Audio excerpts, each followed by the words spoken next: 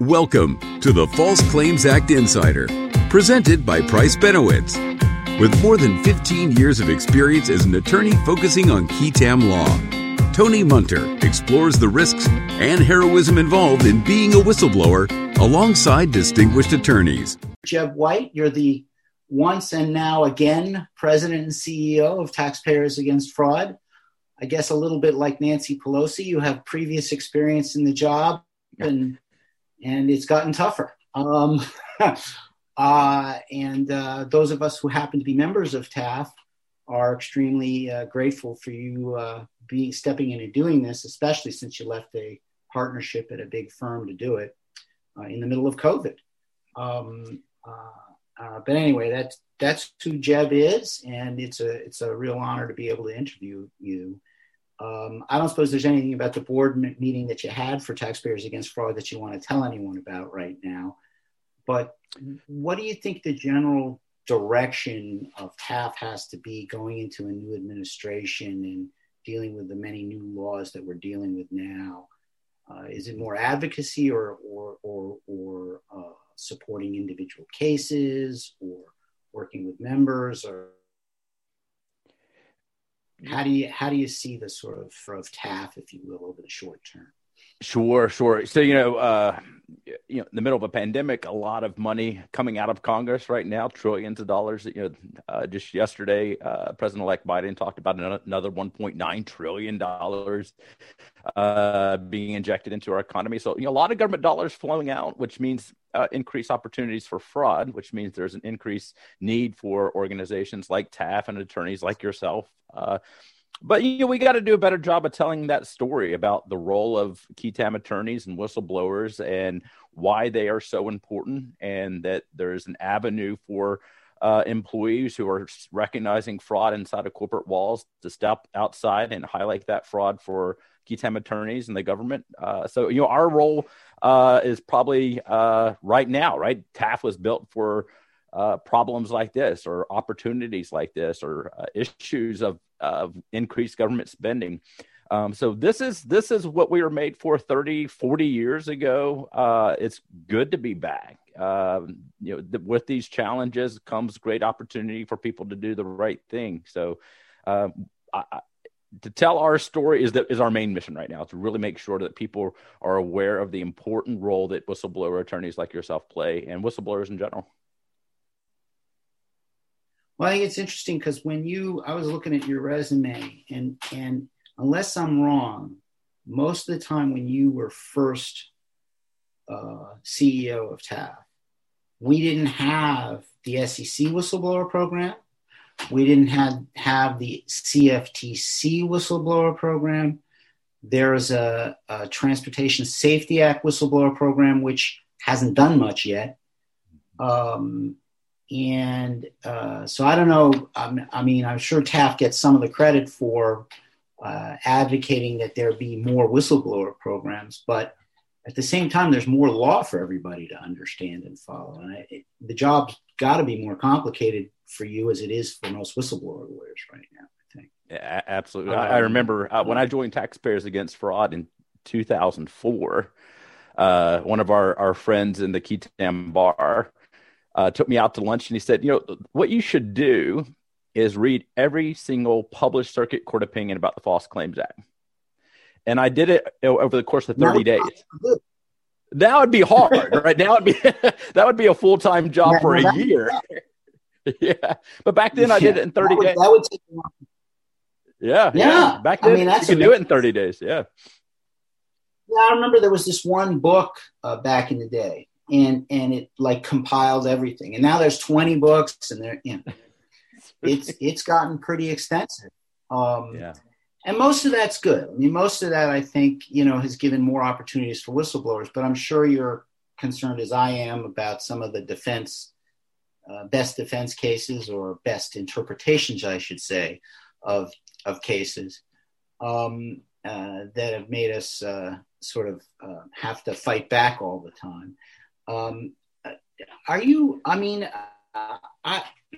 I guess this is a pet peeve of mine, but you know, this HHS working group was announced, and there was a lot of noise made about there being only defense bar attorneys on it. That didn't turn out to be true.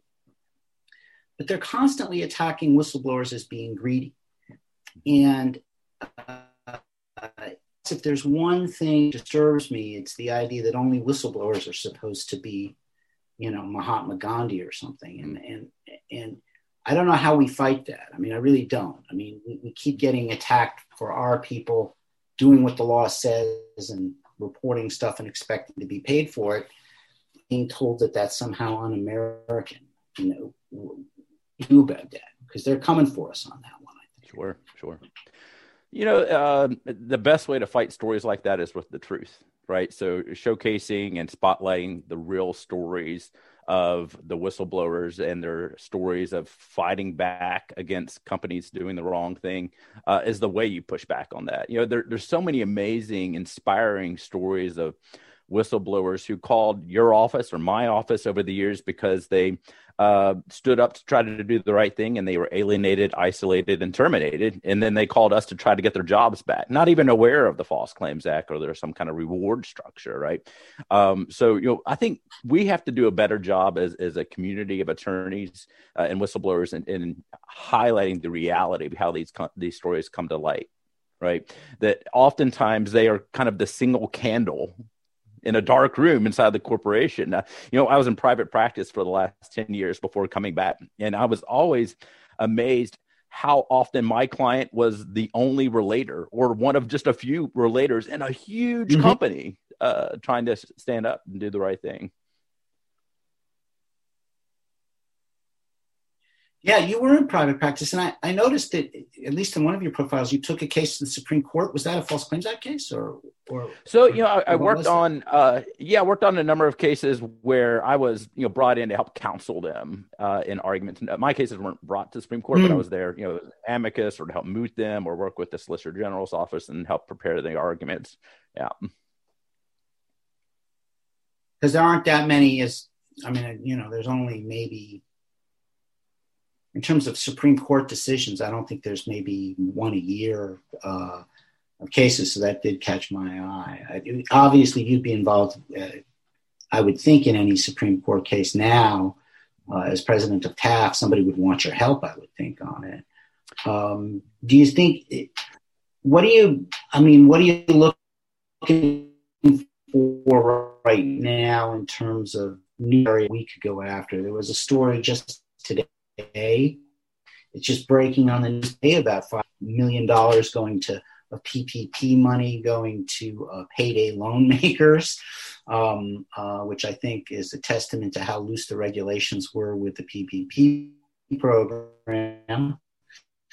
There's also that fund being under investigation by the SEC for royalty rights. These aren't things that normally people associate with whistleblower laws.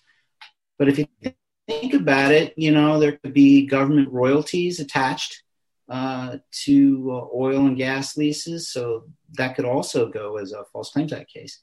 I mean, traditionally, it's all been healthcare, but do you think we're going to see any expansion in the areas of False Claims Act litigation?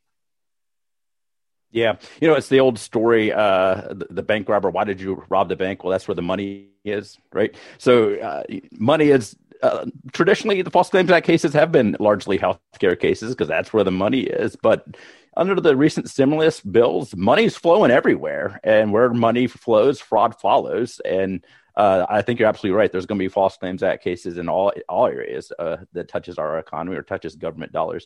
And government money is everywhere, as you said, Tony. I mean, oil royalties. If you can name an industry, we can point to a case where there was a False Claims Act case. Well, that's good. Do you see any difference? I guess it's a little early to tell, but Merrick Garland is nominated to be the Attorney General. He is widely respected in the legal community, but in particular, I think he wrote a dissent in a famous False Claims Act case that was actually decided by Judge Roberts the other way. But I guess it's fair to say we expect a fair shake out of the upcoming Department of Justice I personally haven't seen much in terms of line U.S. attorneys or anything like that you could point to as being, they generally look at the facts of the case and give us a fair shake, I think. But I think there'll be a little more confidence amongst the general whistleblowing public maybe going forward. Do you think that's fair to say? Or yeah, I think so. The Attorney General Barr in 1987 wrote a memo when he was with the Justice Department in which he questioned the constitutionality of the whistleblower provisions in the False Claims Act. By contrast, Merrick Garland, as you said, wrote a dissent in this Totten case in which he called the False Claims Act a broad anti-fraud statute, right? And supporting a broad reading of the False Claims Act. So from their core, I think they come across very differently when it comes to the False Claims Act. But you put your finger on it. Our day-to-day interactions at the Justice Department have remained the same for many, many years. Deputy Assistant Attorney General Michael Granston's been there for years. We have great relationships with him. He remains there. Received Taxpayers Against Fraud Honest Abe Integrity Government Award this year for his hard work over the last 20-something years defending the False Claims Act against opponents that look to tear it apart. And then, Director of the Civil Frauds, Jamie Yavelberg, remains there, as does her co-deputy directors, Andy Mao and Colin Huntley. So, we know the people who work there, they are apolitical. They're not driven by political whims of changing administrations. They've been there through people on the left, people on the right, people who support the False Claims Act, and people who don't. So I think the best thing about our world is that we have certainty that we're going to get a fair, reasonable shake from the Justice Department, that they are dedicated public servants who are committed to making sure the False Claims Act is read broadly and correctly. So it's the change in the AG, I think, goes in a better direction for us. But when push comes to shove, I think it really doesn't matter for us. Okay, that's good to know. Now, is TAF's role? I mean, TAF files amicus briefs and it supports individual litigation, and it's an unbelievably valuable resource if you happen to practice this kind of law, because you have what amounts to a back office law firm of people who are expert in a really esoteric area of law that you can share ideas with and all that. But do you see us getting into more advocacy over the next year or two? I'm thinking, obviously, with respect to Escobar and the unfortunate interpretations that the defense bar keeps putting on it, maybe 9B issues. I'm sure you have plenty of pet peeves of what we could be attacking. Do you see any more legislation coming out or anything like that we should be on the lookout and advocating for? Yeah. So, last time I was with Taxpayers Against Fraud was during the FARA amendments of 2009, and then Obamacare in 2010. There were important amendments that happened during that time that I was had the great opportunity to educate senators and congressmen about why those amendments were so important. That needs to come up again, right? As you said, there was a Supreme Court decision, the Escobar decision, that arguably ripped a hole into the False Claims Act liability provisions when it comes to certain cases. Government dismissal is a big concern. Those are issues that Senator Grassley has identified as something that he'd like to fix. He has put forward legislation this last summer. I'm sure it's going to find its way to the Senate again, because these are issues that matter to fraud enforcement, right? So if there are issues that are going to allow liability loopholes, Senator Grassley for the last 40 years has been protecting the False Claims Act. So my role is to spotlight the need for that, to educate other congressmen and senators who aren't as up to speed on the law as Senator Grassley is, to answer questions that they have. Just like last time, I had an opportunity to talk about why whistleblower protections and provisions were needed in the SEC and CFTC and IRS.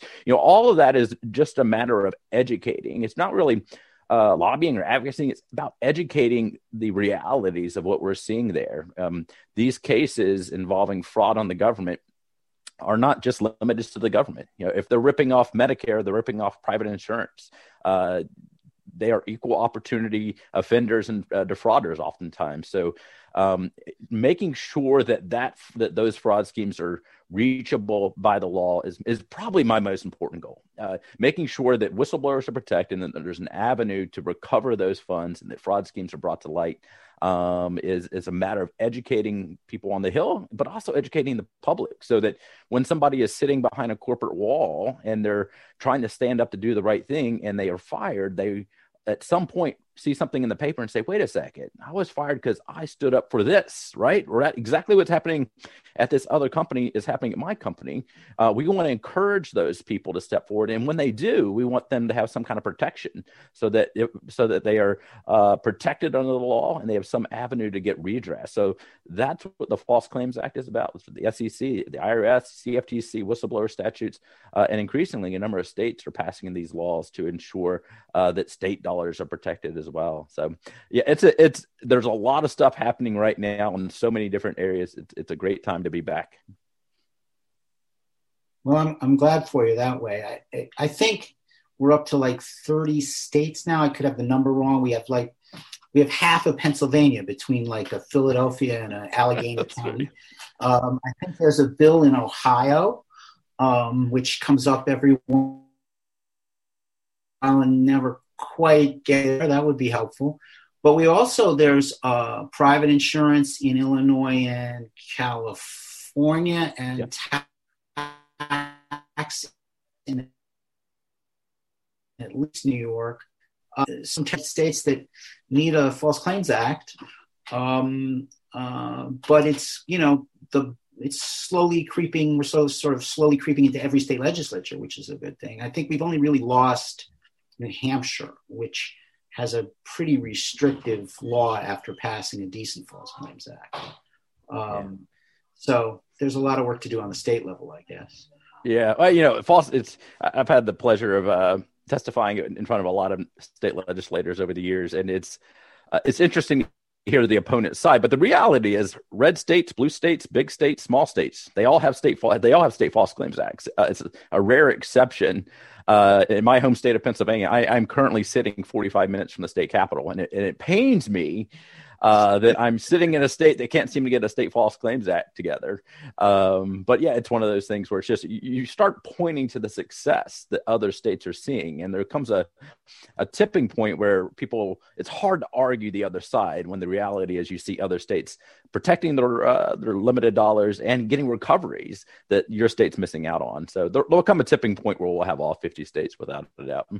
I think so. I happen to know a state senator in Pennsylvania who'd be very sympathetic. So remind me to give you the contact information. Great, absolutely.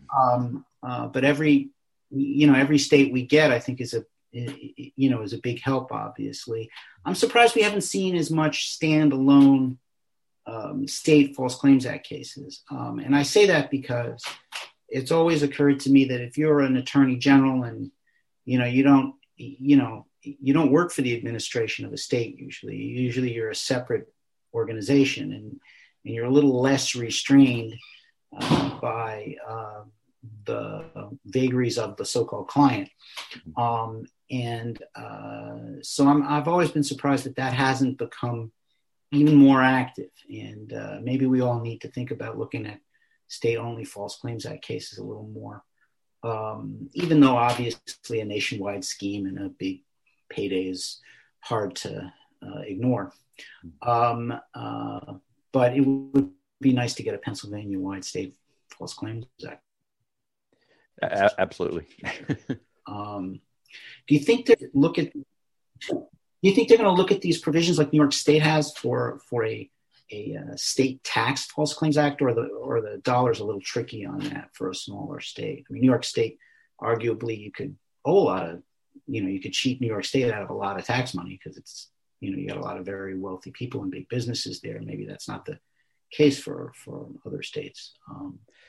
That's a good point. DC on December 1st followed New York's lead on this point, right? So they removed the tax bar, and on where there's damages of $350,000 or more, you can use the DC False Claims Act to help recover those funds. I think that's a great test case for small jurisdictions to look at, right? DC, the District of Columbia, a lone city saying, we want to protect our tax dollars. For me, it makes more sense for small states to do this, right? They have limited resources, prosecutorial wise. This is a way to supplement their limited resources by deputizing private citizens to bring cases on behalf of their jurisdiction to recover tax dollars. It makes tremendous sense for small jurisdictions to say, wait a second, we're missing out here. We're so inundated with cases involving increased government spending over here, and we're missing dollars on the back end because they're not coming in through tax revenue. I think it makes tremendous sense for these small jurisdictions to pass these laws. Okay, that's good. Hopefully we'll see some of that. That'd be great. Do you know historically what the bar was for taxes on the original False Claims Act federally? I mean, I know it's there. I just don't know why it's there. Do you have any idea what that was about? I know it's a little crazy. It's 18. Yeah, I know some of the backstory. So, in '86, Senator Grassley recognized there was going to be a big push from the defense bar at the time, right? Because this was passed during the times of the $900 hammers and the $20,000 toilet seats. I think he didn't want to fight the war on multiple fronts. So, you bring in the tax defense bar if you lift the tax bar. And I thought he said, let's fight the war here. It hasn't happened on the federal side. I think there's a lot of eyes looking at New York right now to see how it's going to play out there. This world in which the defense argued that the world would fall if the tax bar is removed, simply hasn't happened in New York. It's used judiciously. It was used to bring a huge case against Sprint for multi-million dollars. So people are looking at New York, and now they're going to look at DC to see what actually happens when you don't lift the tax bar, but modify the tax bar to go after the big tax cheats. Okay, that hopefully we'll see some progress on that, because obviously it would be great if other states adopted it. Yeah. I want to give you an opportunity to do an ad for TAF. I can just say that as a member, it's been an invaluable resource to me. I know you wouldn't have been president the first time, much less come back to do it again if you didn't think it was worth doing. But if you're a aspiring whistleblower lawyer and you want to know what to do in this world, why would you pony up the money to come to TAF? Why would you come to TAF? So, I try to say this objectively as possible, but if you're practicing in the qui tam attorney or qui tam world without being a member of TAF, it might be malpractice. It's just, it taps you into 400 other attorneys that specialize into this really nuanced area of the law in which you get real-time information about what's happening in the case law and on Capitol Hill and the Justice Department. It not only shortens your learning curve, but puts you in contact with other attorneys. It makes you, in a sense, a part of a large law firm, a multi-state law firm with people who have been practicing in this area for many, many years. So it's a very small membership due, but the rewards and the value that you receive from the organization really goes well beyond just being a bar association. So, Taxpayers Against Fraud, people always ask, are you guys a bar association? I think the answer is yes. And oftentimes say, if you're practicing in the qui tam world without being a member of TAF, it really is malpractice, because it puts you in connection with 400 other attorneys that specialize in this area. And in essence, it makes you part of a national qui tam law firm. So you have 400 other attorneys. Many of them have been practicing in this area for many, many years. You're able to leverage the resources and the knowledge of so many other attorneys. Many of them are former U.S. attorneys or AUSAs or Main Justice or agency officials who are there to help you, guide you. Of course, from a organization standpoint, we provide a lot of resources like case law and conferences and CLEs, but we also let you know what's happening on Capitol Hill and then the news media. So it is a not a bar association. I view it as a movement of dedicated change agents who are practicing in the qui tam arena. So it's a pleasure and an honor to be back with a lot of my friends at Taxpayers Against Fraud. But if you are practicing in this area, we want you inside of the tent. not outside of the tent making bad case law. So please join us. The membership fees are extremely reasonable, and the amount of value you get back goes well beyond the dollar price. So make sure you reach out to us at taf.org if you're interested. Okay. I appreciate it. I appreciate your time, and I appreciate all the work you do for us. And I would just say, as a member, it's pretty collegial. I mean, we're all looking for separate cases, but I've never had a TAF member turn me down on a question, and they can be pretty tough questions to figure out and take time to answer. And it's just a great group to be a member of. So I do appreciate it. Amen. I appreciate that, Tony. All right. Take it easy, Jeb. Thanks for your time. My pleasure. Thanks, Tony. Thanks for tuning in to this episode of the False Claims Act Insider. Be sure to check back next week for more insights into the world of whistleblower and qui tam law with your host, Tony Munter. All episodes can be streamed on PriceBenowitz.com along with your favorite streaming platforms.